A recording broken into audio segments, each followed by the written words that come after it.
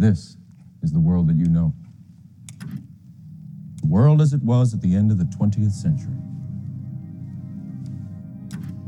It exists now only as part of a neural interactive simulation that we call the Matrix. You've been living in a dream world, Neo.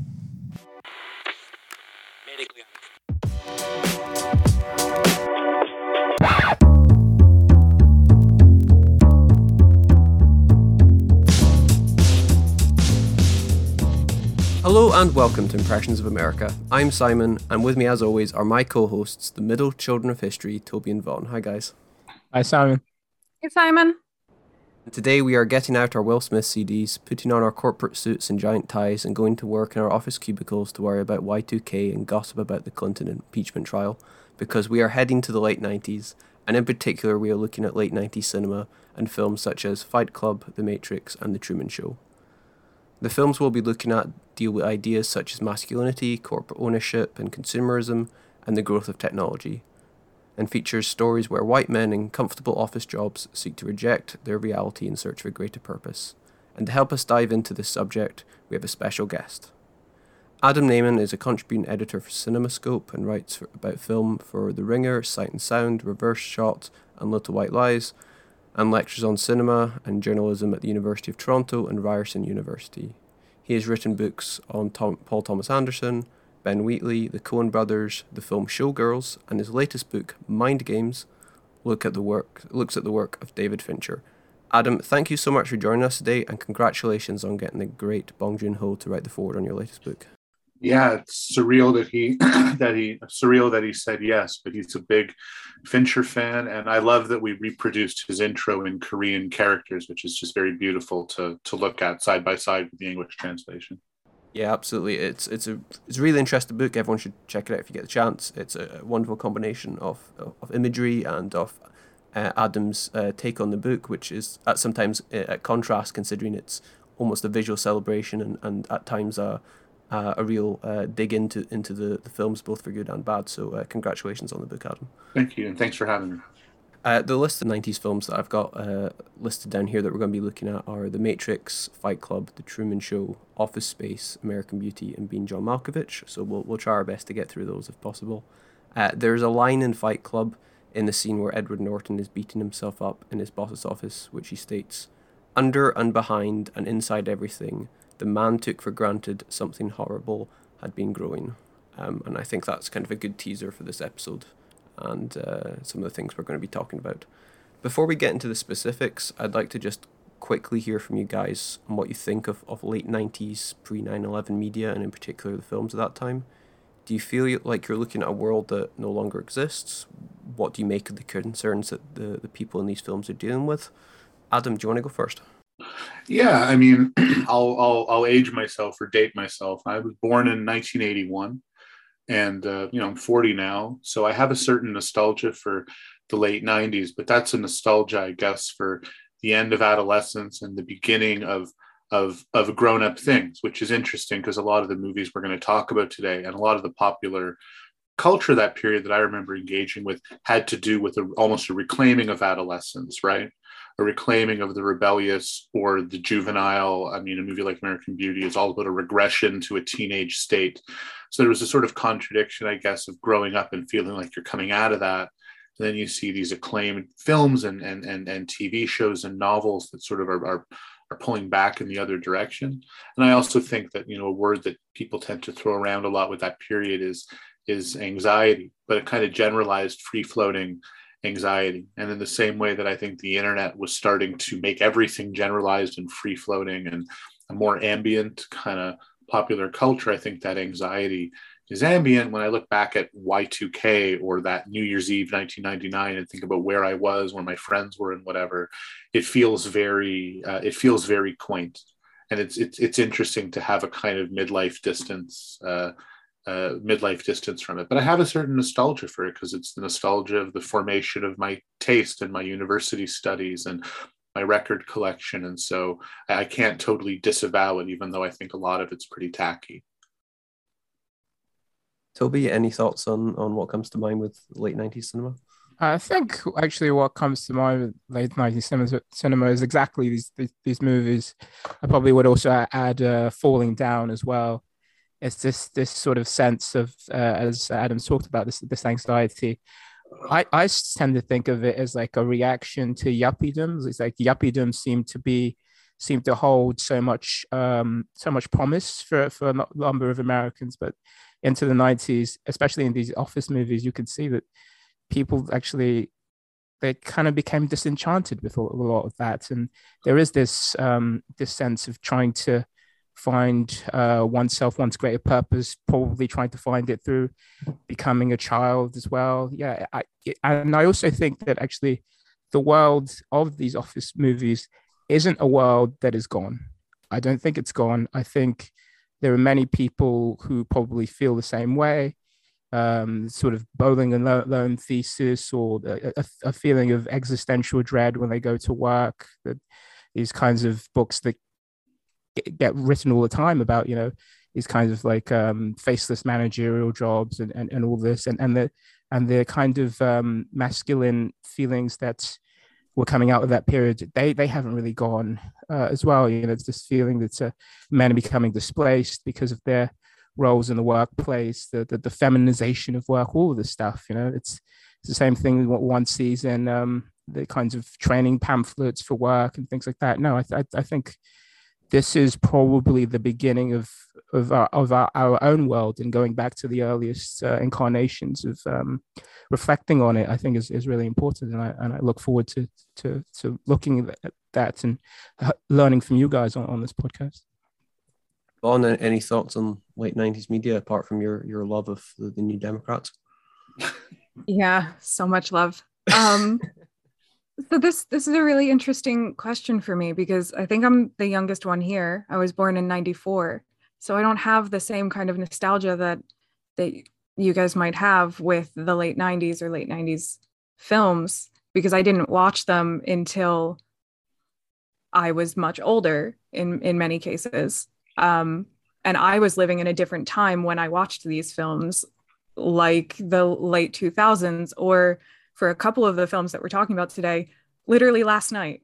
So I find this an interesting question, because I don't really have an opinion, I think, about late 90s media or the presentation of masculinity in these films that predates doing research for this, or being prompted to think of these films in a certain way. I definitely have had opinions on Fight Club for years, but I never really put them into a framework of the 1990s. So I'm very excited about this conversation, because just from the research that I have done so far for this one, it's given me a new appreciation that I didn't really have. I didn't really have an answer to this question before I was prompted to by you guys for this episode. So and I think I share that, because the late 90s for me, again, is like, it's academic reflection as well. Mm-hmm. Like I can only remember R&B from the late 90s. That's all I can remember. I wasn't there really. I was like 8, yeah. Like I remember Y2K. I remember where I was in like Christmas Eve or New Year's Eve 1999. Like I remember what happened then, but it feels like a very kind of isolated memory because I was 5, right? Mm-hmm. So I don't think that I have the same associations, and I think it's going to lead to a very interesting conversation about all of this. Absolutely. I was born in 89, so again, I don't have a huge amount of kind of personal experience of going to cinemas or anything like that and watching Fight Club when I was 10 years old, but I started getting into films around this time, and these films maybe would come on TV a year or two later. So this is the sort of mid to late 90s when these films are coming on TV in Britain, maybe a year or two after release. This is quite a formative age for me to be watching these films and, buying a VHS a year or so after release, that kind of thing. So some of these films that we talked about, I picked up at quite a young age. And for myself, I don't want to take up our time, but I often think of this pre 9/11 or pre George Bush winning election as kind of is at that point the 20th century has ended, and there's almost a exclamation mark on American cinema over the last 100 years with some of the films that are released around this time, and particularly with something like The Matrix, which is both forward-thinking in terms of technology and how it's made, but also what it's kind of looking forward to. And then something like, which is a film we're not going to talk about, which is Paul Thomas Anderson's Magnolia, which is a really weird and flawed and wonderful and beautiful and fantastic and terrible film all at once. And it talks of like sins of the father and some of the things it's grappling with, and the shots of them all singing the same song and the frogs falling from the sky. It feels like that and The Matrix are kind of like, that's the end point of the 20th century on American cinema for me. But we should... Simon, can I add one small thing to that? Yeah, go for it, Adam. I mean, because in addition to the Fincher book this year, I wrote a book on Anderson last year, and every adjective you just piled onto Magnolia, I think, fits. And I think that there's a bunch of candidates that year, you're right, for last film of the 20th century. And I think just to add something that's maybe less pop culturally specific, but film culturally specific, and it's not a movie we're covering this week, 99 is the year that Stanley Kubrick dies, right? And I don't think that any filmmaker was chased so much in the 80s and 90s, and even now, but especially in the 80s and 90s, pertaining to technology and tone and control and a very masculine form of mastery like Kubrick was. And so in 99, a lot of the movies we're talking about, whether it's the kind of sci-fi profundity of The Matrix in the tradition of 2001, or the apocalyptic satire of Fight Club, which is very Strangelovian, right? Or Magnolia, which again, has Tom Cruise, the same year Cruise is in Eyes Wide Shut. These filmmakers are all chasing Kubrick, and his death and Eyes Wide Shut being released on Christmas of that year and being seen by people on New Year's Eve and having all the holiday decor in it, it felt like a space was opening up for American cinema to sort of change. And like the title belt was now kind of vacant. Kubrick was the end of the 20th century, I think. And you could argue he's a filmmaker of the 19th century, and that's a whole other discussion. But I think that when we talk about something ending and then something is starting up amidst that ending, Eyes Wide Shut and Kubrick's death are a big, big part of some of that tone, I think. Fascinating. I never considered that, but that is definitely something I'm going to mull over. I'd also like to state, just factually for the record, that 99 also saw the release of the best film ever made, which was Galaxy Quest. So I think we should just state that on record. Before we get into the specific movies themselves, Vaughn, you're just going to quickly set us up on a history side of things as to where America was to some degree during this time. Yes, I am. Hopefully. Okay, so talking about the 1990s in the US, we have a crisis of masculinity happening.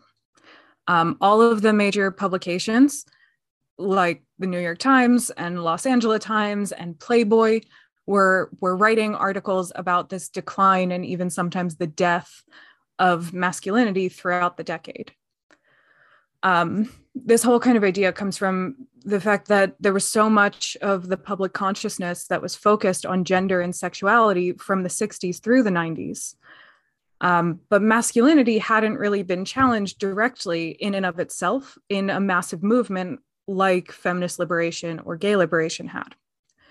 So masculinity was kind of conflated for a lot of gender theorists and mainstream thinkers.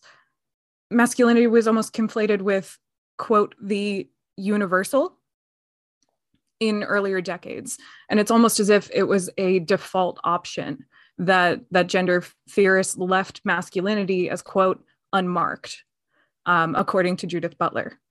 So by the 90s, masculinity becomes marked, and it's now something that people are starting to question. And they're visiting masculinity as a gender construct and a social construct. And what does it mean to be masculine is this new mainstream question going around in the 90s. So this is important context for the conversation we're about to have. This crisis of masculinity is kind of surrounded by some political and cultural moments as well.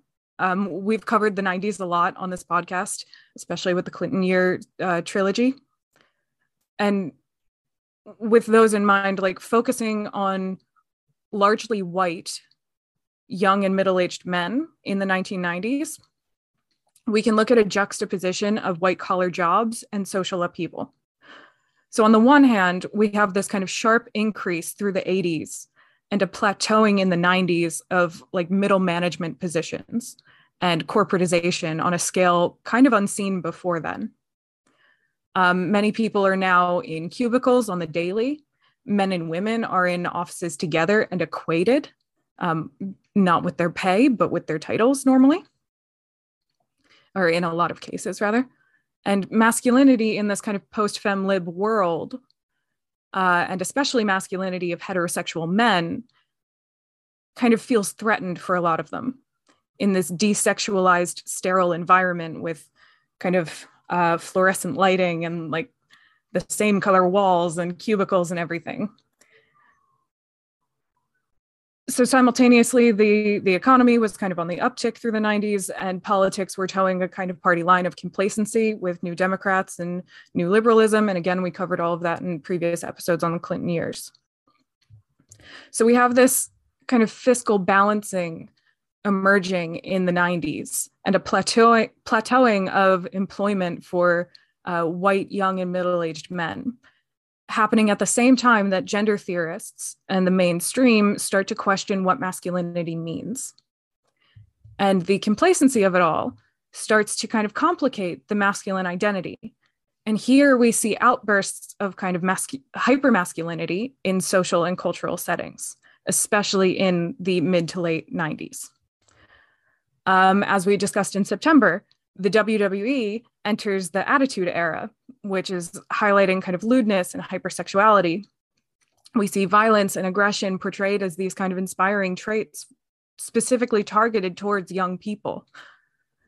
We get a version of hypermasculinity in the extreme like muscling of wrestlers and their constant swearing and all of these things that seem like kind of quote unquote cool, being targeted to young men specifically. In 1999, we have several overswells of violence coming from this demographic of young white men. We have Woodstock 99, happens in Rome, New York, as an homage to the 1969 festival. And it turns into this violent free-for-all almost, with bonfires and infernos, and there's an audio tower that's engulfed in flames. The concert promoters were inundated with lawsuits afterwards for negligence and several accounts of dehydration and distress. There are numerous accounts of sexual violence that come out of this festival. In 1999, we also have the protests against the World Trade Organization conference in Seattle that also turned into a riot when police arrived. There were protesters largely protesting peacefully. A very small group of them started vandalizing and destroying property. Police and the National Guard showed up, and it turned into a fairly large riot. 99 also saw the Columbine shooting in Colorado that kind of set off the still happening trend of mass school shootings in the US. So the 1990s, especially the late 1990s, saw this kind of extreme shift in masculinity that juxtaposes the kind of daily lives of men. These young white men were just in office buildings for a lot of their days and then went home, and some of them turned very violent. And we see this in a lot of kind of cultural and social upheavals throughout the 90s. Of course, it's not all encompassing of masculinity in the 90s, but it is a kind of stark hallmark that we can point to of masculinity in the late 90s. So in a few words, the 1990s were full of contradictions, and masculinity specifically was confused.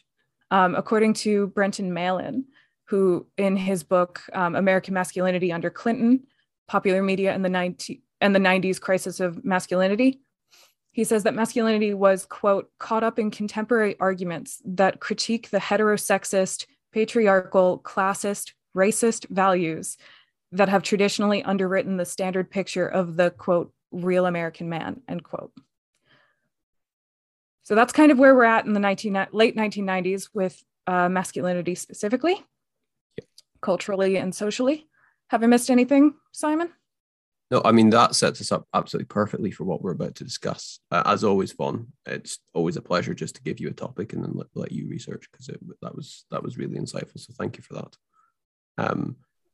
That does move us on very nicely now onto the first film, which we're going to talk about, which is Fight Club. And Adam, this is obviously one of the films that you talk about in your latest book, Mind Games. It is one of the most talked about and divisive and revered films of the last 30 years. Can you tell us your own relationship to this film, Adam, and the films, the themes that are explored in this, and how did your thoughts on this film evolve as you were writing this book?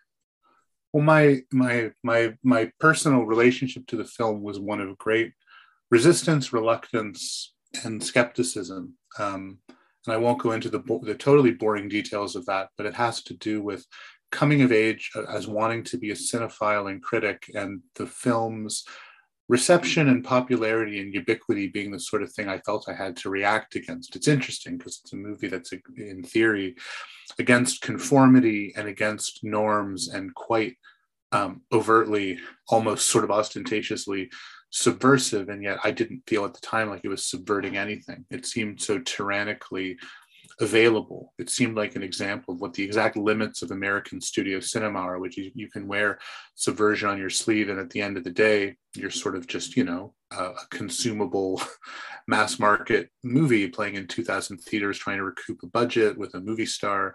And that's both completely factually true and, very reductive.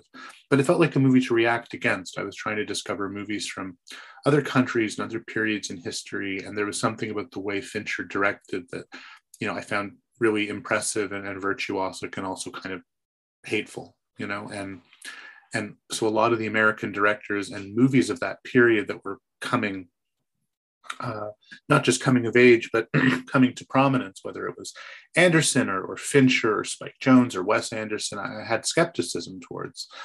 Now I have nostalgia for an American cinema that feels that live wire and that daring and that ambitious. And as Fincher's matured into the kind of filmmaker who I would want to write a whole book about, and did, my relationship to Fight Club changes. I see it as a very necessary step in his evolution, a movie that I'm glad I've gone back to and thought about. And the more I've read, whether it's reading more theory or just reading more fiction or reading more into the movie, I've turned around on it to an extent. I mean, Vaughn's summary of the 90s was so articulate and caught so many things. And I think that one thing that's maybe worth discussing that I'll throw out to the chat, which I talk about in the book too, Chuck Palahniuk, who wrote the book, said at the time, but he said so more retrospectively, that he felt in a literary context, there was nothing about male community, right? And there's a certain, you kind of want to roll your eyes at that grievance, that he's reading things like the Joy Luck Club and, feeling not oppressed, but feeling jealous, that there isn't that kind of subcultural or that kind of community thrust in literature for his demographic of I don't know, university educated white men.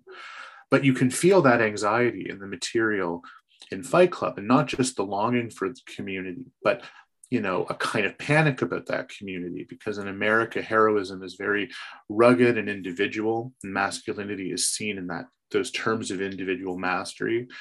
And anything collective has a kind of post-Cold War anxiety around it, whether it's about conformity or sort of, God forbid, you're getting into the territory of socialist or collectivist politics, or it's just straight up gay panic. The idea of a bunch of guys together. It's a thin line between hanging with the guys, which David Fincher had done a bunch of commercials for Budweiser before Fight Club that took that idea and ran with it. In fact, the dialogue in those Bud ads where they're talking about which historical figures they'd want to play sports against or debate, it's right, same dialogue as Fight Club.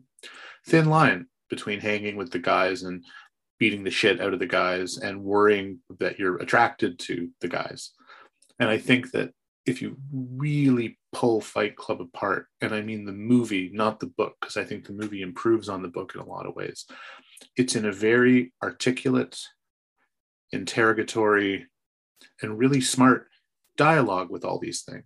It's a very dialectical movie. These things are always in balance within it. The tensions between those things, between the individual and the collective, between hyper straight and, you know, tremendously gay, between, you know, misandry and misogyny. They're all sort of bristling and festering and pummeling under the service of this movie. And the one other late 90s trend I think I want to throw to you guys to talk about with Fight Club is you have to think about the inception of publications like Adbusters and Vice, right? Which is this kind of hip, edgy, consumerist critique, marketing critique, you know, the language of advertisement being turned back against itself, which is a huge part of David Fincher's auteurism, because he's a former commercial and music video director who mastered that language and is then constantly trying to find ways to evolve it and apply it to cinema. And he's also a commercial director whose commercials were always spectacular because you remembered the concept more than the product.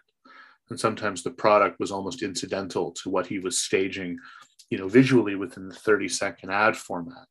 So when I think about Fight Club, both at the time and retrospectively, it's so of a piece with that sort of intellectually driven, collegiate aimed, you know, satire. Even some of the very, very early internet era satire is part of that mix too. Yeah, absolutely. I think at the end of this period, well, Robert Putnam released his book Bowling Alone, which is a book about the collapse and the revival of the American community at the in the 1990s. And I do think that there are strands of masculinity in this movie, many various strands of masculinity, but the main character of this movie is a character who does have a sort of the aesthetic of a successful life, right? But is basically alone, and he's trying to find a community in a number of clubs to deal with people with diseases, many of them who are dying, and that's how he's trying to find community. And he's uncomfortable with other people being there who aren't also dying. But so you go from that beginning of trying to find a community there to his establishment of a community via his own sort of interaction with Tyler, who's a character that comes out of his head, and then the creation of the fight clubs that emerges in his community, but goes out all around America. And then he goes from state to state looking for himself, but the audience member finds out that he's created this community for all of these men who, again, are like him. They're sort of middle class white men, and the proxies of that, and they are all in relatively comfortable, successful careers, but they are finding not only that this kind of corporate environment is feminizing, it's removing their power, it's moving their selected status as breadwinners, but it's also it's isolating them. Is essentially what it is, and they're trying to find community through the fight clubs as well. Even in there's scenes in this movie where people lose the fights, but they found something together despite losing. And he says people become heroes when they win, but there isn't this kind of penalty for losing in these fights. It's almost like they can't cry together, they can't start a book club together, but they can fight together. I probably would. It's a weird movie to add, but I think you probably would add Goodfellas to this kind of dialectic as well, because people who watch that movie, they want to be gangsters, but really they want a club of guys like to hang around with, and I think that's so central to this. I think that's so central to this movie, and I think it's so central to the zeitgeist as well in this movie. Obviously, there are a number of other things. You know, the explicit violent tendencies, the need to come together for violent means, the terrorism of this, the sense of entitlement that grows out actually of the terrorism. You know, where they're kidnapping people and saying, well, we're the people who do all these things for you, so you shouldn't fuck with us, because if we're upset, then the whole society is going to fall to pieces as well. So yeah, I think it tackles masculinity, the loss of community, the loss of status, for a number of different directions as well. And I do think it's a great movie for really pulling out a lot of the cultural, the cultural zeitgeist. It's like it's a cultural work. It's fiction, but it really has a really higher subtext there, and I think it's a really great movie. Can I? You're talking about pulling things out. I sorry, Von Regan. I didn't want to interrupt, but there was one very small little thread I wanted to pull out from what Toby just said. Hey, go for it. Well, like for example, small little thing. You have Fincher, such a pop culturally savvy director. So you talk about the support groups. One of the support groups, which is a support group for men, the Edward Norton character is swallowed up in an embrace by a character played by Meatloaf, who just passed away, right? This is why I thought about it. Casting this parody of 70s male virility, like this is the guy who goes all the way during Paradise during the Dashboard Light. He had all these hits in the 90s, which are like the most alpha male expression of sexual love. Like I would do anything for love. I'd lie for you, and that's the truth. Casting him as someone who's not only a member of this emotional, male support group, he's swollen up from his treatment. So he's being referred to in the voiceovers having these sort of pendulous, the narrator calls them, bitch tits, which feminize him. But of course they can't sustain, he can't sort of nurse with them. Mm-hmm. His voice has been rendered really high. He's been completely feminized and emasculated. And then he's literally the member of Tyler Durden's cabal, the Space Monkeys, who's kind of shot dead. So, killing Meatloaf as a symbol of a kind of certain kind of pop cultural masculinity that's been killed and needed to be avenged. It's something that's in the material. I mean, that character exists in the book. But when the movie casts a rock deity like Meatloaf and plays with his image that way and plays with his death on screen that way, there's a kind of intuitive reading that happens with a lot of the audience where they may not even realize the levels that the movie is working on them on, but it's part of that mix that Fincher brings to it as a filmmaker. Everything in that movie, from the casting to the iconography to the cutting of his speeches like shoe commercials, or the use of the IKEA catalog as a 3D environment that the Norton character is living in before subconsciously he decides to blow it up. It's not just that the themes place it in the mid-90s and this idea of the masculine zeitgeist. The texture of the movie itself is both part of that, like a formative part of it, and critique of it at the same time. Yeah, absolutely. For myself, I watched again ahead of this show, and I think everything you guys have touched upon is completely accurate. For me, kind of what stood out was this idea of capitalism and the corporate nature of America post-Reagan, and where even the people who quote unquote won, i.e. the sort of young, relatively well-off white men who have comfortable jobs, they have been, enslaved to this life which is lonely and which they are unable to find any real substance to, and their answer is to try and break free of it in some way and to try and form some communal bond. And by the end of it, they are, trying to literally bring an end to and or crash part of capitalism. And I think it's telling that something like Mr. Robot came around, 20 years later and is so heavily inspired by Fight Club and the themes that are touched upon there.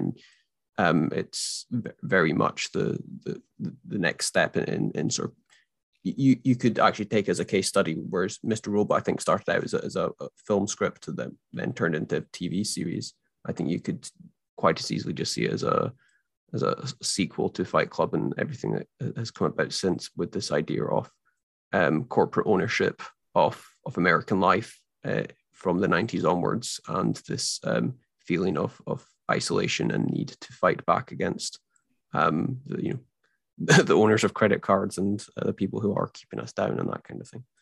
I'm aware we've probably only got about 35 minutes left of Adam's time, and I'm aware we're only sort of one film into this, so either we can keep going at the speed and try and get through all we can, or we can kind of move it forward one at a time, or if we so wish, we can pick and choose the films to talk about while we have Adam here.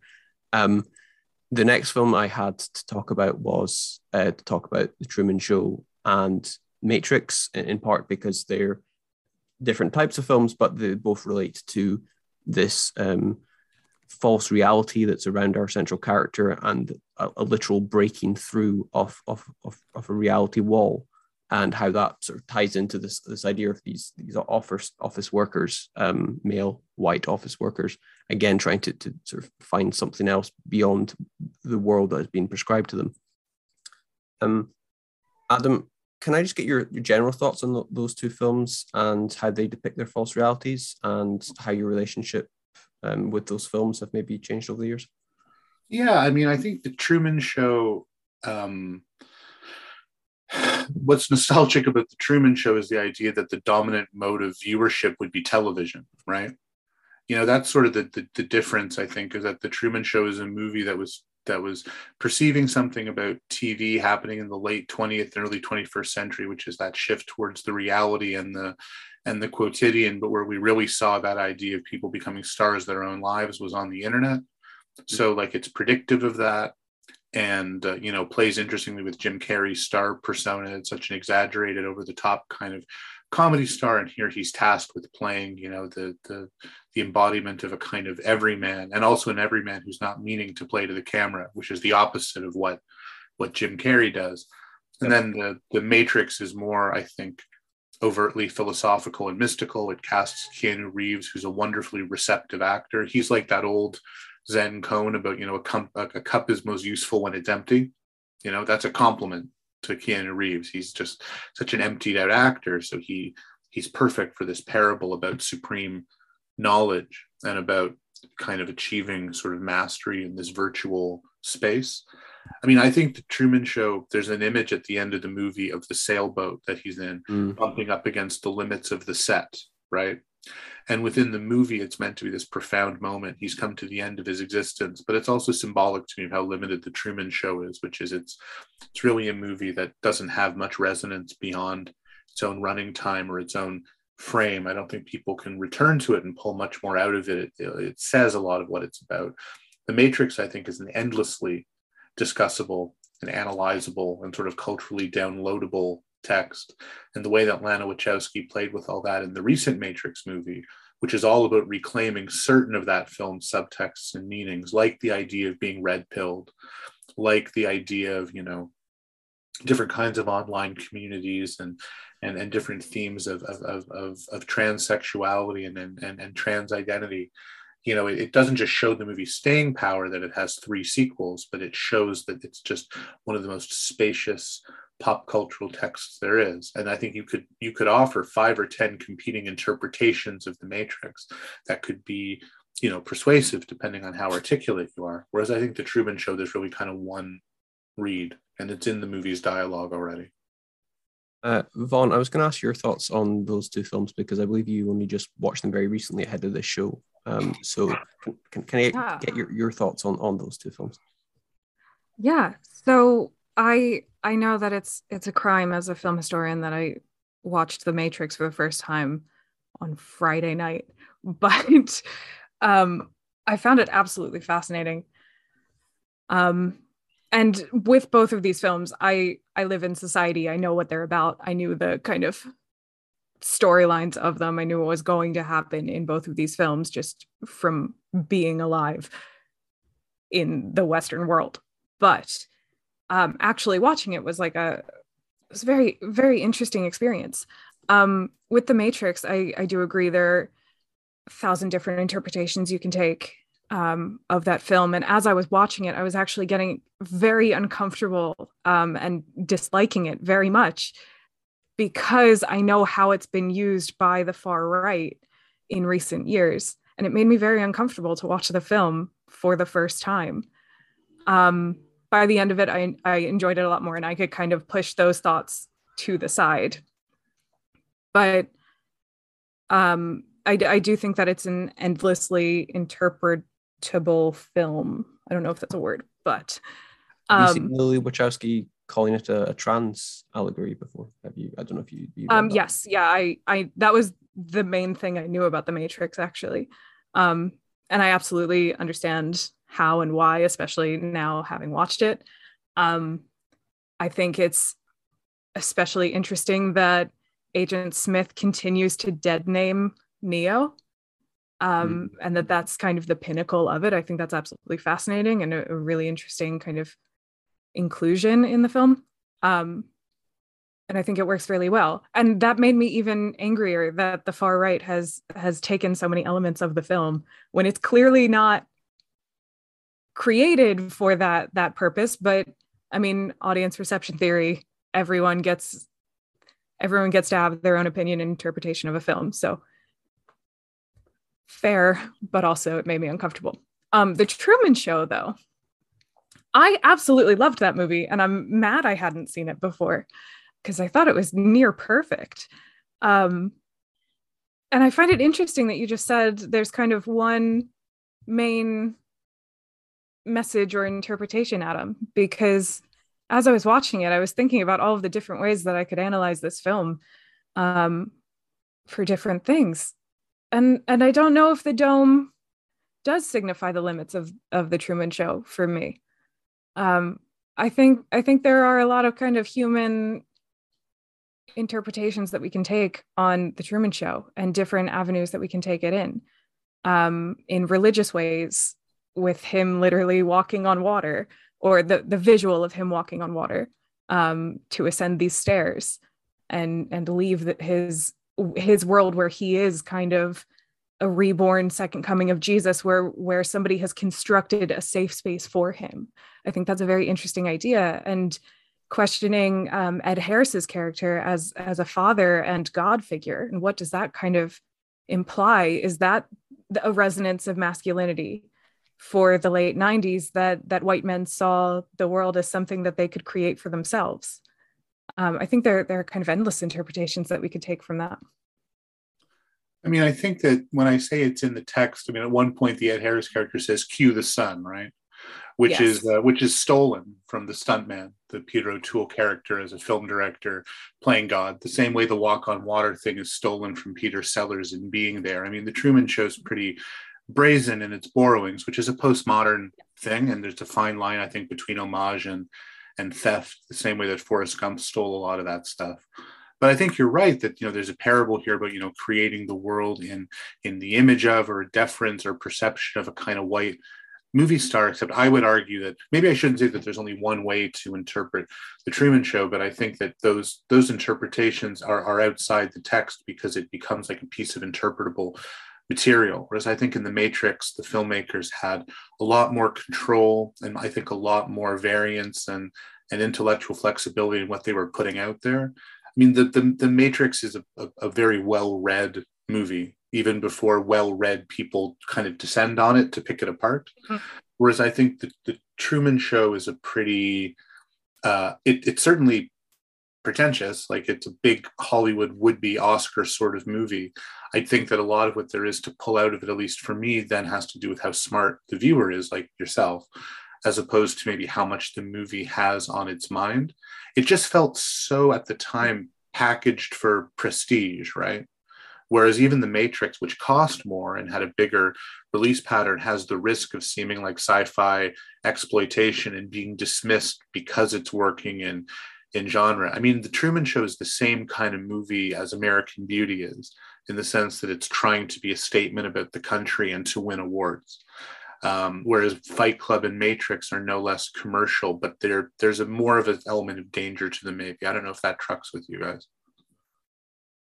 That's interesting. I never really thought about the Truman Show in those terms. I mean, it is certainly true that, it is a studio production with one of the biggest film stars in the world at the time at front and center.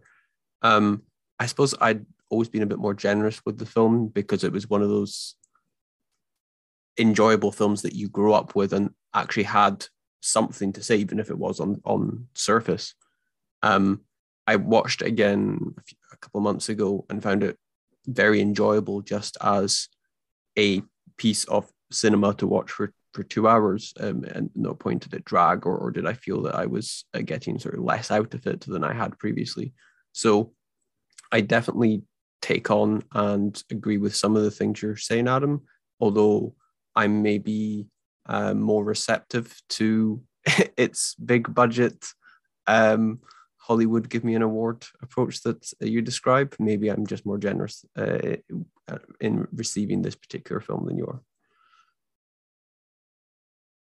Should we move on to our next couple of films? In fact, one of them you talked about there, Adam, which was American Beauty. So the next two I had down were Office Space and American Beauty, which are kind of different in tone, and they both share some similarities from the point of an office worker getting a new perspective on life after some initiates change in their life. I was wondering, what are your thoughts on those two films and the way they're using their characters to sort of tell the story of change within this male white office male worker? Well, I have a horrified memory of seeing American Beauty with colleagues at the Toronto Film Festival, where I was very young and they were older. I mean, these are boomer era colleagues, staff writers. And at the end of the film, and we've all seen the film recently, right? Like we've all watched American Beauty and remember what happens in it beyond the poster and the roses and all that, because people sometimes forget the actual narrative, right? We're all on the same page with what happens in the film. I watched it again recently and was surprised just how upfront it was with the particular person they used to change Kevin Spacey's idea on the world. My colleague with the credits were rolling and everyone gave it a standing ovation because that's what you do. Like, this is a film that is so bad you can only give it an Academy Award for Best Picture. That's how bad American Beauty is. It deserves the Oscar that it won because that's how bad it is. But the crowd was cheering and he was like pumping his fist. And I remember seeing this guy. I mean, I still see him around, but at the time he was that much younger, 20 years younger, but a boomer. This is someone who was the same age as the Kevin Spacey character. He was pumping his fist and he was applauding. And I thought, what the fuck are you applauding? I mean, what of your experience do you see here that feels affirmative to you? I mean, I'm being really crude when I say this, but like, it's not even like the suburban dad like gets to have sex with a teenage girl in this movie. I mean, it's too sentimental and safe to even let him do that because that would violate any connection to the audience. He has the impulse, and then because he's a dad and because the movie is very safe, it pulls back just in time for him to be killed by like a closeted neo-Nazi neighbor. I mean, the film is insane. It's an insane film. And it's been really gratifying to see its reputation slip since 1999, because any retrospective writing on American Beauty has to do with how awful it is and what was it about this particular combination of elements at the time, this like sub David Lynch suburban satire, and this sitcom-y arrangement with the smiling gay neighbors and the frustrated woman played by Annette Bening having this affair. I mean, it's one of the most sexist female characters I can ever remember seeing in a movie. And just, the catatonia of the Allison Janney character married to this, again, the closeted Nazi plate collector general. And when you say it out loud, it's laughable. I mean, like, what was it that seemed like a profound vision? And what was it that made boomers in particular feel empowered? Is it just as simple as there's a scene where he tells his boss to fuck himself and plays the Guess Who and orders fast food? I mean, it's insane. And I wonder, because I've felt that this movie is nuts since I saw it, I wonder if this arrangement of elements struck you guys as similarly just bewildering. I mean, Office Space to me makes sense as a satire, and Mike Judge's view of America is consistent in his cartoons like King of the Hill and Beavis and Butthead and live action. I mean, he's a coherent social commentator, I think. But American Beauty is nuts. Yeah, it was one of those films, again, I would have watched probably 11 or 12. So my viewpoint on the world hadn't really formed at that point. Super cool, Simon. The cool Simon. As we've established on this podcast, I was a very cool 12-year-old. So I would have watched this. It would have come on TV when I was 11 or 12. And there's sort of seductive elements of the film at that age where you're seeing things like the scene where the Annette Bening character is driving along and she's kind of bombastic because she's kind of got the world going the way she wants it, and then she turns onto her drive and her husband Kevin Spacey has bought the car and everything kind of comes down on her face, and you can kind of see that she's immediately defeated by the Kevin Spacey character again. So my relationship to the film is, one, kind of not really knowing how to process it at a younger age, and then living with it in the culture. Initially, to begin with, there was a lot of talk about the beauty of showing the bag in the wind and all this kind of stuff, which is kind of really built up. And then as the years go by, as Adam said, the cultural think pieces about this film have just been ripping it to shreds, and it's not a film I'd revisited in a very long time. So I watched it again a couple of weeks ago, and I was kind of taken aback by lots. I mean, I remembered a good chunk of the film, but I guess this predatory nature of the Kevin Spacey character right from the start of the film, and his infatuation with the teenage girl, and that kind of core being that core central relationship between those two being the driving factor for his change in perspective, and telling his boss to finally go fuck himself and all that kind of stuff. I almost found it too weird to critique. I almost don't have the words to say it's a bad film, even though it very well might be, just because I was so confounded by it. I certainly wouldn't have been watching it now. If I'd been of this age watching it in 99, I like to hope I wouldn't be applauding it, but at the same time, I don't think I'd be swearing at the screen either. I think I would have just walked out in a daze, kind of not sure how to process any of the sort of batshit decisions that are made in the film.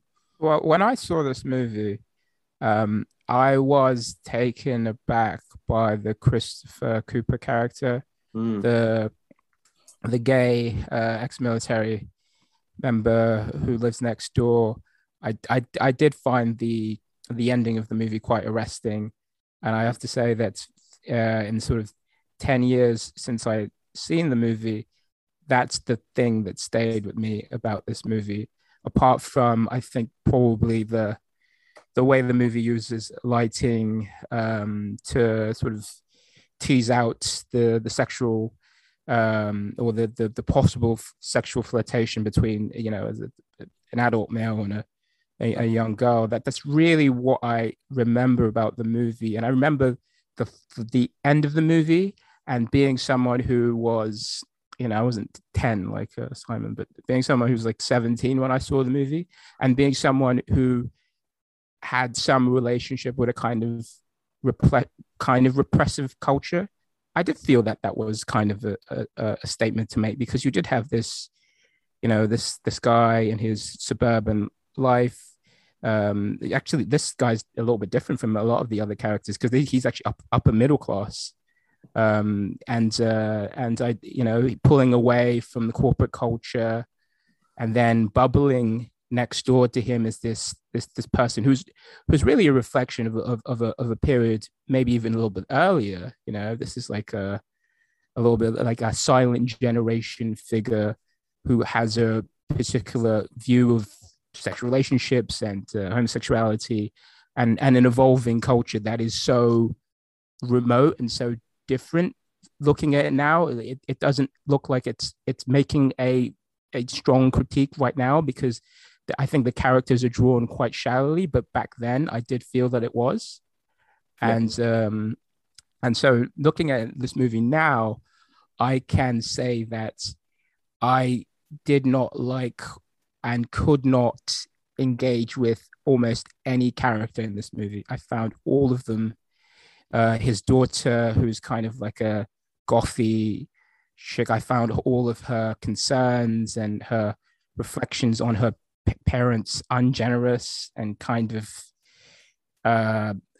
narcissistic and absurd. Her parents are quite similar as well. No one seems to be communicating in any way. No one can reflect on anything that's happening in any way. No one's generous to anyone. It's if this is the critique of American society, I don't think there's anyone it really touches, really, because everyone can look at this movie and say that, you know, it has something's wrong here, but it doesn't really reach into anyone's lived experience, because the characters are drawn so extremely and so poorly, I think, in this movie.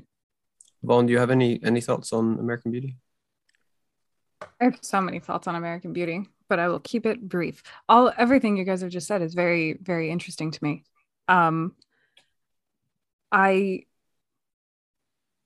For several minutes now, I've just been thinking about, like, is it a bad movie? And I think it is a bad movie, actually. I am not as cool as Simon, but I did see it when I was like 12 or 13 for the first time. And then I think the second time I saw it was when I showed a friend in college, and she was so freaked out by Kevin Spacey's character that we just never spoke of American Beauty again in undergrad. But yeah, all of these things, it's very interesting. I don't think you can. Sorry, Vaughn, I was going to say we could probably do the whole series on the six films we've picked out, but yes, it's fascinating. Sorry, on you go, Vaughn. I was just going to say, very quickly, I don't think that you can kind of like cheer for anyone in this film. I think they're all pretty terrible. And I don't find anyone that I relate with either. I remember when I saw it the first time, I was like, this is the best movie I've ever seen, because I was a child and had no idea. And I was like, whoa, adult things are happening and I'm watching it, kind of thing. Yep. But then watching it in college, I was like, the fuck was that? Like, why did I think that was that good? I don't think any of it is particularly inspiring in any way, or inspired. When I was, the first time I saw it, when I was like 12 or 13, I was so shocked that Chris Cooper's character was gay. And then when I was an older person watching it, I was like, oh no, that tracks. That kind of makes sense throughout the whole film. And I think it really depends on when you see this film, what period of your life you're in, that it is either good or it's just not at all. But at the risk of drawing it out, because it's important. I mean, you guys are social historians. You're not just smart people in the present tense. I mean, you're smart about this period. I go back to the question I'm asking because I remember it. This is where I agree with one. Just it depends on the age you're at. So why is it that the largely grown up, whether intellectually grown up, I mean physically grown up cohort of film critics, Academy voters, adult moviegoers, and the person I'm talking about in my screening, the older salaried newspaper critic, not just subjectively, why do they like it? What are they responding to? Ooh, I think I have a social answer to that.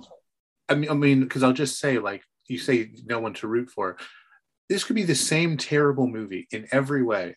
And if the Kevin Spacey character actually had sex with Mina Suvari's character, I'm not rooting for it, and especially given Kevin Spacey's history since then, it's just disgusting. Yes. But imagine if the movie had the balls to alienate its audience to that degree, right? Not just to say you can project beauty onto a bag in the wind and that belongs to you, but here's a character who acts on the thing that we've been playing with and making playful and joking and innuendo laden, but he was to actually, act on it and then be killed for it. It wouldn't win awards. And it has to do with the idea of something that seems to be dangerous, but is ultimately so incredibly safe and sentimental that I think is what those grown-ups were responding to. So my kind of social cultural response to that, specifically thinking about the late 90s and who these people would be being grown-ups then, I'm guessing probably around age 40. Is that the age group that we're talking for film critics? Absolutely. Yeah. Okay. So people who were in their 40s in the late 90s were in their kind of 30s in the 80s. And they were teenagers in the 60s or late 60s. And a lot of those people, this is massive generalizations and stereotyping, and I'm definitely aware that I'm doing that. But a lot of people who were teenagers in the 60s were either curious about or engaging with kind of hippie culture. And by the 1980s, with kind of rampant corporatization happening and this swelling of middle management positions, all of those, or many of the kind of hippie-esque teenagers from the late 60s are now kind of being forced into these corporatized jobs, and they're quote unquote selling out. And I think that same mentality of having a bit of rebellion in your youth, in your teenage years, and then kind of being drained of it in the 80s in this corporate world where you're trying to look for masculine figures that you identify with, and you have this idealized vision of kind of Gordon Gekko in Wall Street in 87, and you have Arnold Schwarzenegger and like Sylvester Stallone. You have all these hyper masculine figures in the 80s trying to balance out the kind of juxtaposition of this cultural thing that we're talking about here in the 90s. When it plateaus out, it's new in the 80s. So you have a hyper masculinization and a hypersexuality in the 80s in a lot of media that these ex-hippies are kind of grappling onto. But then by the 90s, we're actually exploring what is masculinity, what is hypersexuality in association to masculinity, and Hollywood's questioning all of these things. So those people who were teens in the 60s, in their 30s and the 80s, and are now in their 40s very comfortable in their corporatized positions or in the kind of mainstream middle-aged kind of concept of having security in your finances, but no real rebellion anymore that you had in your youth. I think that's the cohort who would have reacted to American Beauty and been like, we all have these kind of fantasies and these nostalgic moments of reminiscing about our rebellious and sexually liberated youth, but we haven't felt it in so long. And Kevin Spacey is kind of the embodiment of that. I think you can probably break it down a little bit more because these are film critics as well, right? So the criticisms of yuppie culture and the engagement with hippie culture in one's youth comes from a particular stream of American society. Many people were happy as yuppies. Many people, most people voted for Reagan and all this. But these are, film critics, people who are interested in literature, the humanities, who might have a kind of rebellious side to them, even though they don't express it in their, in their work or in their everyday lives. Demographically, they're cut out a little bit. And I think they can see the Kevin Spacey character as a cipher for them, as Vaughan has been saying, as someone who is kind of understands that the lives that they're living aren't existentially satisfying for them, even though Kevin Spacey and the movie itself can't draw that out properly and can't offer interesting characters or unique critique because it does it on a surface level. They're there for it, I think. And I think that's why they really engage with this movie. And I also think that things about Kevin Spacey's relationship with a young girl aren't as, I don't think they're as explosive 20 years ago as they are today, because I think, the profession of film criticism has become more female. Writing generally, in all spheres has become more female. And and then again, the sort of the Christopher Cooper sort of implicit homosexuality, these kinds of things that seem cheap and sort of genre fodder and redundant now. But I don't think they would have to those people. I know obviously Adam knew many of those people and has a more intimate relationship with them and sort of is closer to them. But I do think that, yeah, I think we're dealing with, as Vaughan has said, a demographic of people from a particular time and place where the surface parts of this movie would have been interesting, and they would have seen as this movie is challenging, I think. I mean, Vaughn's analysis, I think, was so apt in terms of answering that question about why collectively, generationally, people might respond. But, I would just say, and this could either be a way of leading into the other two movies, or just, getting it back to this larger sociological territory that, you guys cover on this podcast. There's something about American Beauty that differentiates it from all the other movies we're talking about, which is its title, right? Mm-hmm. When you throw American at the front of something, I mean, this podcast is Impressions of America, right? You throw America in front of something, you are signaling, I think, in a very pretentious way, that you mean for this to be a kind of totalizing allegory or a totalizing metaphor. You see that in a novel like American Psycho. You see it in a rock opera like American Idiot. The specificity gets lost, and it's in the service of a kind of general allegory or a kind of general commentary. And I think what maybe feels most millennial about American Beauty, not just the study of masculinity and gender and the integration of like video cameras and surveillance into it, because it's got a whole bunch of stuff going on. It's not like empty. It's very populated with very zeitgeisty things. I mean, that bag blowing in the wind is like a proto-viral video, right? It's never uploaded online exactly, but it's viewed like a kind of internet era viral video in the movie. I think what the most millennial thing about it is that it's trying to sum up. And I find the fact that the movie tries to sum up what the situation in America is by focusing only on its most gilded, gated, privileged, white kind of community speaks to its industry and award culture popularity, and also kind of how useless it is as a barometer of literally anything. Yeah. We've only got 5 minutes left of your time, Adam. Very quickly, do you see yourself ever investing in a jump to conclusions, Matt? Is that something you can see yourself doing at any point in the future? Investing in a what, sorry? Do you ever see yourself investing in a jump to conclusions, Matt, from, I don't know if you remember an Office Space? Oh, no, I just didn't hear what you said. No, I can't. Oh, yes. I can't imagine that. And I do think that, Office Space is a very funny movie. Maybe because it's not called American Office. It's more of a ground level, character study that eventually expands into a kind of work culture critique. And a lot of those jokes kind of hold up. I think they hold up better than like the Dilbert comic strip does, for instance, and not just because Scott Adams has become whatever he's become. Yeah, there's a separate conversation to be had on that, I think. Very quickly, the final film we had down here was being John Malkovich. Can you just give your thoughts very quickly on the film and how maybe that would tie in, and maybe Charlie Kaufman, who is such a unique and fascinating creator of work, how you think this particular film ties into what we've been discussing? Well, being John Malkovich is all about wanting to be famous, right? Sure. And it gets there in a very sideways way. It's a funny kind of parallel with The Truman Show, because it's about that idea of kind of being front and center in the public eye. And in the case of The Truman Show, he doesn't know he's a star. And in the case of being John Malkovich, the hyper consciousness of kind of knowing that you're famous, you're almost kind of adjective of yourself. You're sort of a persona.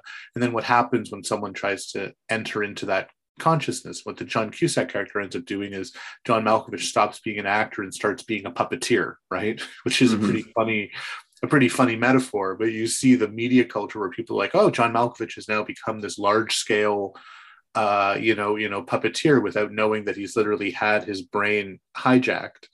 And I think that there's a lot in being John Malkovich that's not just funny because it's deadpan and slapstick and brilliantly directed, but a certain amount of prescience about projecting ourselves into other people's experiences or consciousness as a substitute for our own, and certain kinds of video games and certain kinds of larger role-playing game constructs that the movie anticipates. I actually think of all the movies we've mentioned, even though we're mentioning it last, other than maybe Fight Club, I think it's the one from '99 that holds up the best. But I just find it very funny. It's a sense of humor thing. Yeah, absolutely. And I particularly love Charlie Kaufman's work when it's directed by Spike Jonze. Just on a personal level, I prefer that. I prefer Kaufman's work through that lens. We only have a couple minutes left now. I'm wondering, should we let you go now, Adam, or is there anything you would like to quickly kind of add on the general topic before we let you go, and then we can just kind of wrap up once you've headed off to your everyday life? I mean, again, it would be maybe a prompt for you guys that I'd sort of like to stick around and hear. I mean, you came up with the concept and the groupings of the, came in the concept and the groupings of the movies. I mean, do you think that it'd be possible to have this same conversation with a representative range of pop cultural, products now? I mean, people talk about the year 1999 as being quite momentous, and I wonder if that momentousness is only really perceivable in hindsight, or if you think we're living in a particularly fertile moment to answer these questions or ask them of our kind of pop cultural products. I don't think people care about movies anymore. No, and so I don't think movies would be where we would look. I think that's exactly right. I think there was a time where movies, and particularly adult dramas, were the sort of central focus of culture, and I don't think we're there anymore for a number of reasons. You only have to look at what's happening in cinema today. I mean, there are still movies being made, but so much of it today is a division between smaller movies, independent movies. Quite often, the ones that are actually now favorites for Oscars or in those kind of contentions up against the highest grossing films of the year, which are all IP films and Disney blockbusters. And there's always I think you can nostalgia, if that's a word, anything. So there will be a time where we'll look back and go, do you remember that run of 4 Avengers films where it wasn't that cinema at its best? But I do also think there's a element of, for people who all love film, talking about a time prior to Spider-Man and Batman and everything else taking over culture. And even before that, there was also a sense or there was a movement in cinema where there was a more of a monoculture, where a particular film in the 80s or 90s, something like Terminator 2 might be the biggest film in the world that will run for weeks or months on end. And I suppose we got that with Avengers Endgame, but that's obviously a very different animal because of the nature of the Disney product. So I don't specifically have an answer to your question, but I suppose the way I'd say is I'm not sure we could really frame it around cinema the way that for today, the way that we could in the 90s.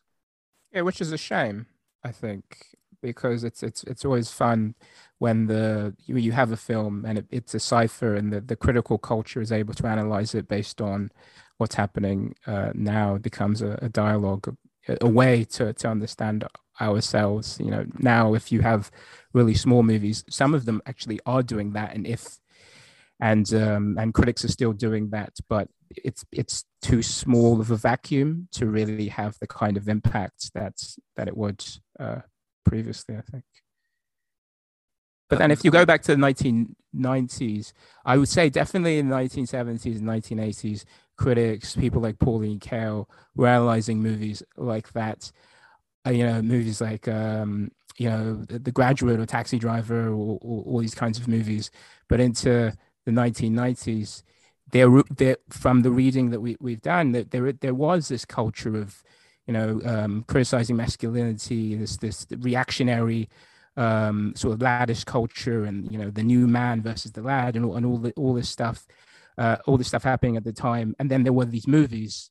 So I do think that although we look at 1999 as we have the hindsight to be able to critique 1999 and say that these movies were central to social criticism and the culture of the time. I do think that because of what was actually happening at the time, these movies are kind of a reflection of a dialogue between art and criticism, I would say. On any final thoughts on this question posed by Adam? The question is can we have this same conversation about films today, right? Yes, Do I have that right? I think that was what Adam posed. Or which ones we would have, or more whether the impetus to have the discussion is always spurred by a kind of distance, right? Because it's one thing to stake territory in the new and risk jumping the gun. And it's another to risk being passed by before you really get your interpretive claim made on something. And it seems like Right. 1999 is endlessly returnable for editors who commission pieces and for the big weird undulating thing we call the discourse. It hasn't gotten tired of that period, at least when we're talking about movies, right? And I think Right. Oh, sorry, Sorry, Adam. I was go going to say Vaughn is actually doing her PhD on sort of post-war American Christmas film. So obviously, looking at a period of time is particular of interest to you, Vaughn, I'd say. post-war American Christmas film. Yes. That's awesome. That's Thank so, you. I That's think so cool. too. Yeah, we can talk about it later. I am analyzing Christmas films and how they kind of present anti-communism in the post-war decade. That's Um, that's amazing. Thank you. So yeah, this is a really fascinating question, and I'm really kind of like ruminating on it. I think you hit it right on, Adam, that I think you do need distance in your question. I think you do need distance because we can, as you say, interpret films that come out now. I just wrote an analysis in December of the 2019 film Klaus and how Klaus kind of, it's a Christmas film. If you haven't seen it, it's an independent film that was released on Netflix. It's absolutely perfect, from Sergio Pablos. And in it, it's about a youth movement. And my analysis of it is that it's telling us to listen to youth movements and saying, like, sometimes the kids are smarter than we are.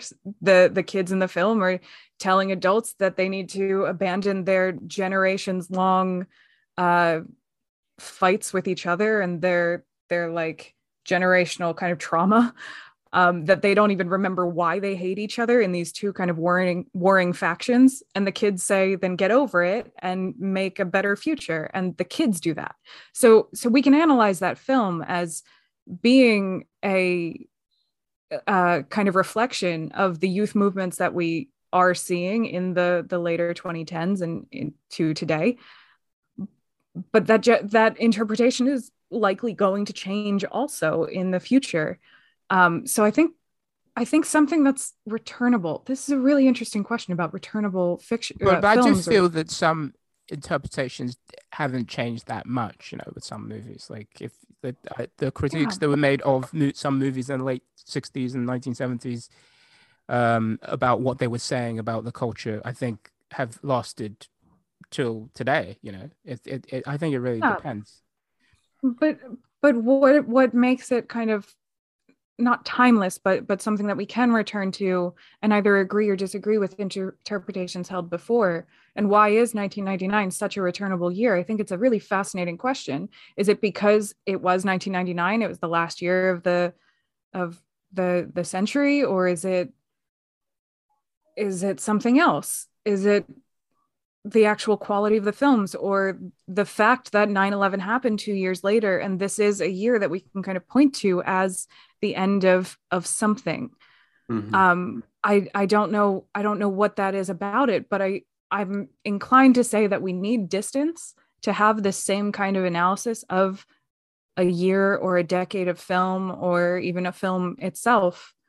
But I don't think that invalidates, and not that you're saying it does, but I don't think that it invalidates the interpretations that are had. And I mean, we can return to anything we want and keep analyzing the hell out of it. It is a fascinating phenomenon, and I don't really have an answer as to why 1999 or the late 90s as a kind of block of years is something that we return to frequently. Why did I return to post-war? Sorry, go ahead, Adam. No, I just think it's a good answer. And I'm now just silently racking my brain trying to think of post-war Christmas films for you, but I'm sure you found them all. So yeah. It's okay if I pop out. Yeah. Yeah. Thank you, Adam. We really my pleasure. Vaughn, this is a really dumb question. Do you watch the comedy show on Netflix? Do you watch I Think You Should Leave with Tim Robbins? No. So in the second season of the second series, there's a little running joke in the second episode about an action movie series, not about Santa Claus, but where the actor just inexplicably is Santa Claus. Not someone playing Santa Claus in a cop movie, but a cop movie series where the lead actor just completely surreally is Santa Claus, who then doesn't want to talk about his Santa Claus work and wants to be interviewed about the action movie itself. It could be a footnote within a footnote for you, but it's really funny. It is an sounds excellent fascinating. Yeah. I think you should leave. Right. Well, thank you very much to Adam for joining us today. Adam, I hope you had fun, and I hope we managed to keep you entertained for the last hour or so. I had a great time. Thank you guys so much for having me. It's always fun to talk about this stuff. Thank you again. Adam's book, Mind Games, which looks at the work of David Fincher, is out now and is definitely recommended. So, Adam, thank you again. Hi, guys. Thank you again. Okay, well, Adam had to drop off there, but the three of us are just wrapping things up here. We're going to quickly go over the films a little bit more and any points we didn't discuss, and then we've got one final point to kind of cover at the end here. So, Toby, I believe we didn't really get a chance to talk about Office Space too much. It's a bit of a personal favorite of mine. What are your thoughts on the film Office Space? I think it's in keeping with the movies that we talked about, like Fight Club, American Beauty. There is this sense of existential malaise that takes place, obviously, in another office. That the main character, he's grown sort of really bored. Ron Livingston, played by Peter Gibbons, is going really bored of his work, and actually the people who's working with him as well have gone, which is actually a little bit different because it's much more of a organic story that emerges from the office. Many of the employees are bored with the work that they do. They feel like they are just just basically going every day, doing the same thing. They're abstracted from their work. Their work is not a reflection of themselves, and it's making them deeply unhappy, again, despite the fact that they will make relatively good incomes. And then the Ron Livingston character actually tries to not come in, but he's rewarded by senior management for doing so, while his friends who work in the office are sacked, or their sacking was pending. And I think one other movie that is central to all of this, but is not in our list, is Falling Down with Michael Douglas by Joel Schumer, and that movie, and it's very, very similar to this movie, and very, very similar to Fight Club. You have an ordinary suburbanite guy who just can't take it anymore, right? He's sitting in his car. It's the hottest day of the year. He gets out of his car. He gets into a altercation with a guy in a shop. He takes a bat. He hits the whole shop, and then he pays for the things that he took. And he meets a group of gangsters, and they want to take money from him. But he's the guy. He's so angry, despite being a suburban white middle class guy and having all these things. He's very angry, and he actually scares the gangsters. The gangsters run away. He goes into a burger joint. He gets out a gun in the burger joint because it's breakfast time, right? But it's 11:31, but breakfast ends at 11:30. But they won't serve him breakfast, and he wants breakfast, but they want to serve him lunch. And he pulls out the machine gun he took from the gangsters, and he holds up the diner, but he pays for his food, and it just goes through to the movie. He wants to get to talk to his daughter and his ex-wife, but they have a restraining order against him, and they eventually leave. And the movie ends in a bloody sort of gun battle. And again, it's this kind of normal, ordinary guy, deeply unsatisfied with his place in society, losing the control that he has within his relationship with his ex-wife. The ex-wife actually notes that she's the one who's paying for the house now. It used to be him, but it's her. They're fine without him. They can generate income without him and live their lives without him. And he's completely alienated from that kind of relationship that he had previously. Very much like the Peter Gibbons character in this movie, a little bit less comedic. Very much like the movie Fight Club. And I think that those are movies are so close together, and I think that cuts out Office Space and Fight Club really cut out the closest examples of this kind of existential malaise that takes place associated with an office, while movies like The Matrix and The Truman Show are much more about living a prescripted life that you have no control of. I think they're more philosophical at a wider level, but again, it's all going back to this sort of crisis of masculinity, and this feminization in corporate spaces, and the lack of communal culture that men used to have. I think that what's the greatest thing about Office Space is that there's a character here in the movie who Peter Gibbons lives with, who's his roommate, and he's kind of a cool guy. He's not so stressed. No one ever says, you got a case of the Mondays to him at all. And in the end, Peter Gibbons goes and he works with him, as a laborer, and again, he's not, it's not adolescence, but he's gone to a much more sort of atavistic, older form of work, working with his hands, working with a group of men, feeling much more like he has control and that he is a man, Yeah, there's definitely that idea of sort of the rejection of the technological or relatively technological jobs that they have, and a retreat back into traditional labor work. And I think one of the things that works best about Office Space is the fact that it's genuinely funny. Like, you can actually just put it on as a lighthearted comedy, but also it's very willing to also laugh at its main characters as well, and not take its characters and its central points kind of too seriously.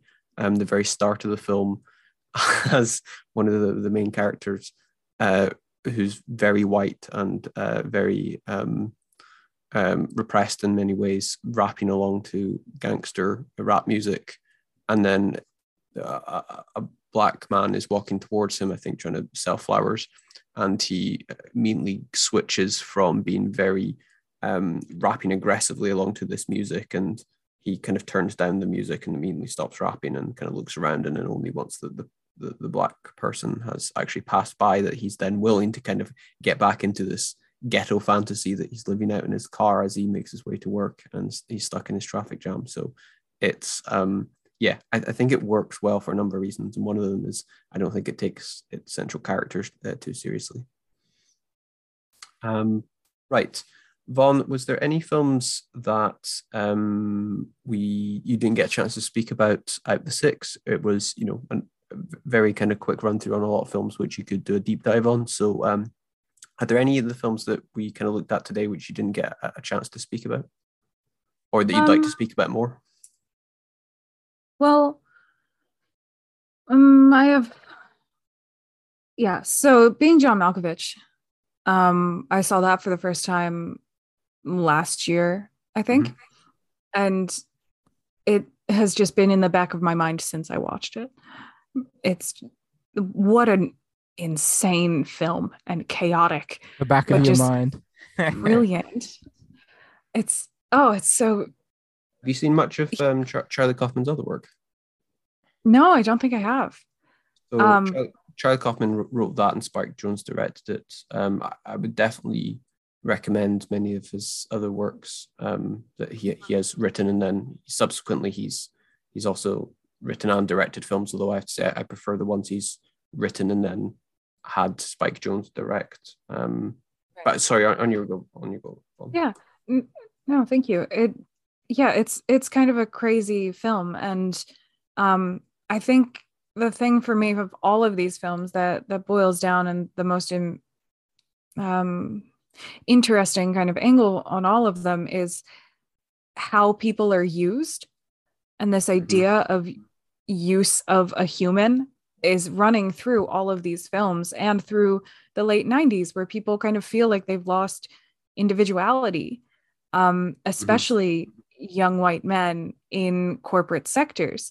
They don't know what their identity is. And there's this kind of feeling that other people are allowed to know their identity, with feminist liberation and gay liberation and all of these other things. We have social and racial kind of issues and very, very, very marginal kind of progress for different communities, or at least acknowledgements of different communities in mainstream media. So white young men in the 90s are feeling like they're losing their individuality, or they're losing their identity in the mainstream because there are now new focuses on other demographics in mainstream media and just in society in general. So I think the idea of being used, and all of these specifically white men being used in these films, it's presented differently in each of them, but especially with kind of The Matrix and The Truman Show, it's really fascinating, the kind of utilitarian nature of people that either machines or other people would decide to cultivate and kind of create this artificial environment in which to keep a human for their own personal use. And for their own personal use for the collective. Like in the background of The Truman Show, there's an archway that says in Latin, one for all and everything for one. And that kind of signifies that Truman is the one who is for everyone. Everyone gets to watch his life, but everything within the dome is for Truman. And I think that's just such a fascinating philosophy to pick apart and break down. The idea of one for all and all for one, especially because that's in a very old kind of American traditional phrase, e pluribus unum, of the many is one. So, or out of the many is one.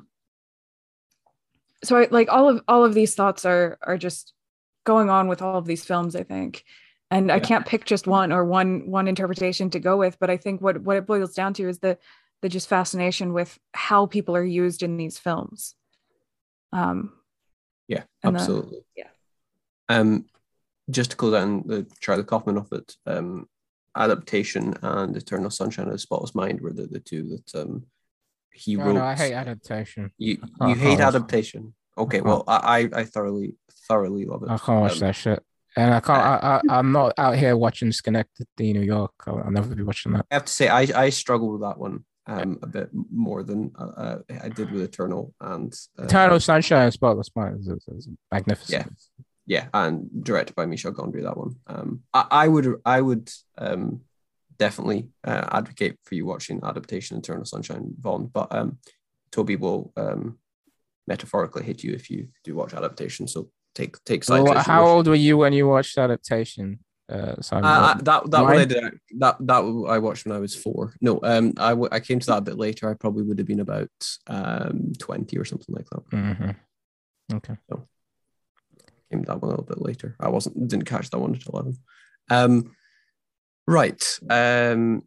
The final question I had for you guys was, how do you think the main characters in the 6 films was looked at, compare and contrasted to each other, and how do you think they work as point of view characters of late 90s American life? I know we've been talking for a while now, so maybe we'll try and make this one. I think the most important thing is what Vaughn said. Like, I think a lot of these characters feel like they're being used for things, and in some ways, obviously, as we look at generations, we tend to look at sort of white, upper middle class people. And we don't, and actually, in cinema and in society, these people are sometimes looked at as people that you have to, they're status symbols, right? They've achieved a certain level inclusion into society, to be representatives of the society. Well, yet a lot of these people feel like they're being used, like I'm just part of this ad agency. My role has nothing to do with how I feel in my life, or the problems in my family. My role as a programmer is abstracted for my life. My role, and assessing accidents, again, it's just, your job is not, you are not your job, right? And a lot of these people feel like they're playing a role.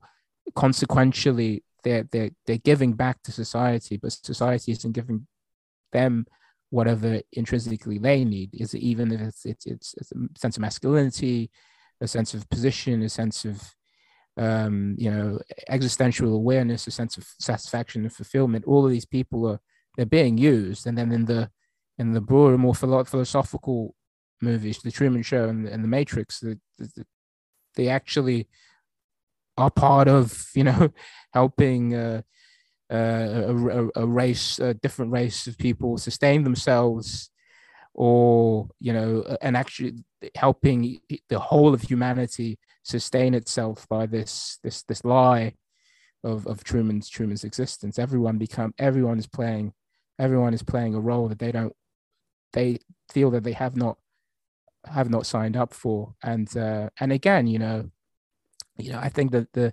1960s and 70s generation, they were hippies and all this, but at the highest level, it was about a kind of higher level of self-fulfillment, of being oneself, being able to do what one wants and live how one wants. And that can be reactionary in terms of reactionary masculinity. But yeah, I think in terms of the way that the characters, the core thing that all these characters have, it's this feeling of being used. Obviously, the American Beauty characters, I think, are written more poorly. That they don't have any qualities that's justifiable. Office Space characters are very fun and quite clever, and really nice to be around, to be honest. And then in Fight Club, obviously, again, this very similar type of characters, very similar sociologically, demographically. Some reactionary tendencies are coming out in the characters, but I think that at the highest level, I think you guys can go into more on a relational level, but at the highest level, I think Vaughn's idea that everyone's kind of being used is, I think, is central relational dynamics between these characters. Vaughn, anything to add to that? Thanks for saying I'm right, Toby. No, I do think that the central thing is the being used. I think it would be a lot to try and compare and contrast them on like individual levels, but that overarching theme, I think, is definitely something that sticks out for me and that relates all of these films that we're talking about. Just to push that a little bit further and maybe problematize it a little bit, I think maybe the most fascinating thing in any of these films for me on this topic of use is that the audience at the end of the Truman Show, when he does walk out the door, they all cheer as though they've been waiting for him to like gain consciousness and leave, even though they've been actively complicit in watching his life and knowing that he's trapped there and contributing to it by buying merchandise. They all of the audience members that we see have merchandise, or the bar is called the Truman Bar and they're showing it constantly 24/7. So like they're all benefiting from him staying in this fictionalized world that's created for him, but they're also happy when he gets out, as though it's been this 30+ year like social experiment of watching a rat in a scientist's kind of labyrinth waiting for it to get out. And that's fascinating to me because it is the audience in the film, but it's also the audience watching it, right? Like it's us watching it that we want him to get out of it, but we're also enjoying the film and we're enjoying the experience of him being in this bubble, even if we're disgusted by it or have our own kind of moral issues with it. We also cheer for him getting out. And they could have had that audience do anything. They could have had them be mad. They could have had them not really care. There are so many options of how the audience in the film could have reacted. But the fact that they were all cheering and they were all happy and like overjoyed and crying that he got out, that's really interesting to me, that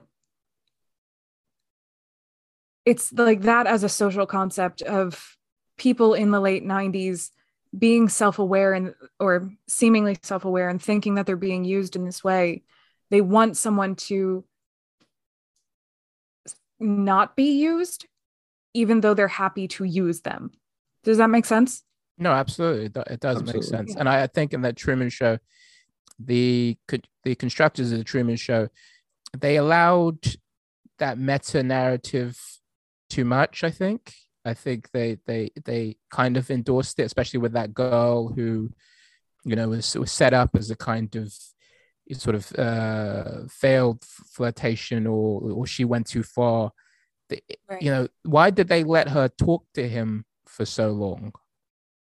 And obviously the audience reaction to that is, well, like, is she going to say it? We want to say it. There was no negativity towards it. Why did they let that happen? I always found that strange. If he was my, if I was the authoritarian figure and he was mine, I would never have allowed that to happen. It is of no surprise to me that the person that Toby most identifies with in this film is God. When I am God, but yeah, I do think that, and I agree with you. The people are not. I think that the kind of world, almost all of these films, that they're satisfying at certain levels. They're satisfying at the level of survival, satisfying a relational level, but relationships between people to some extent, but not all. Many of these characters are lonely, but they're satisfying at certain levels.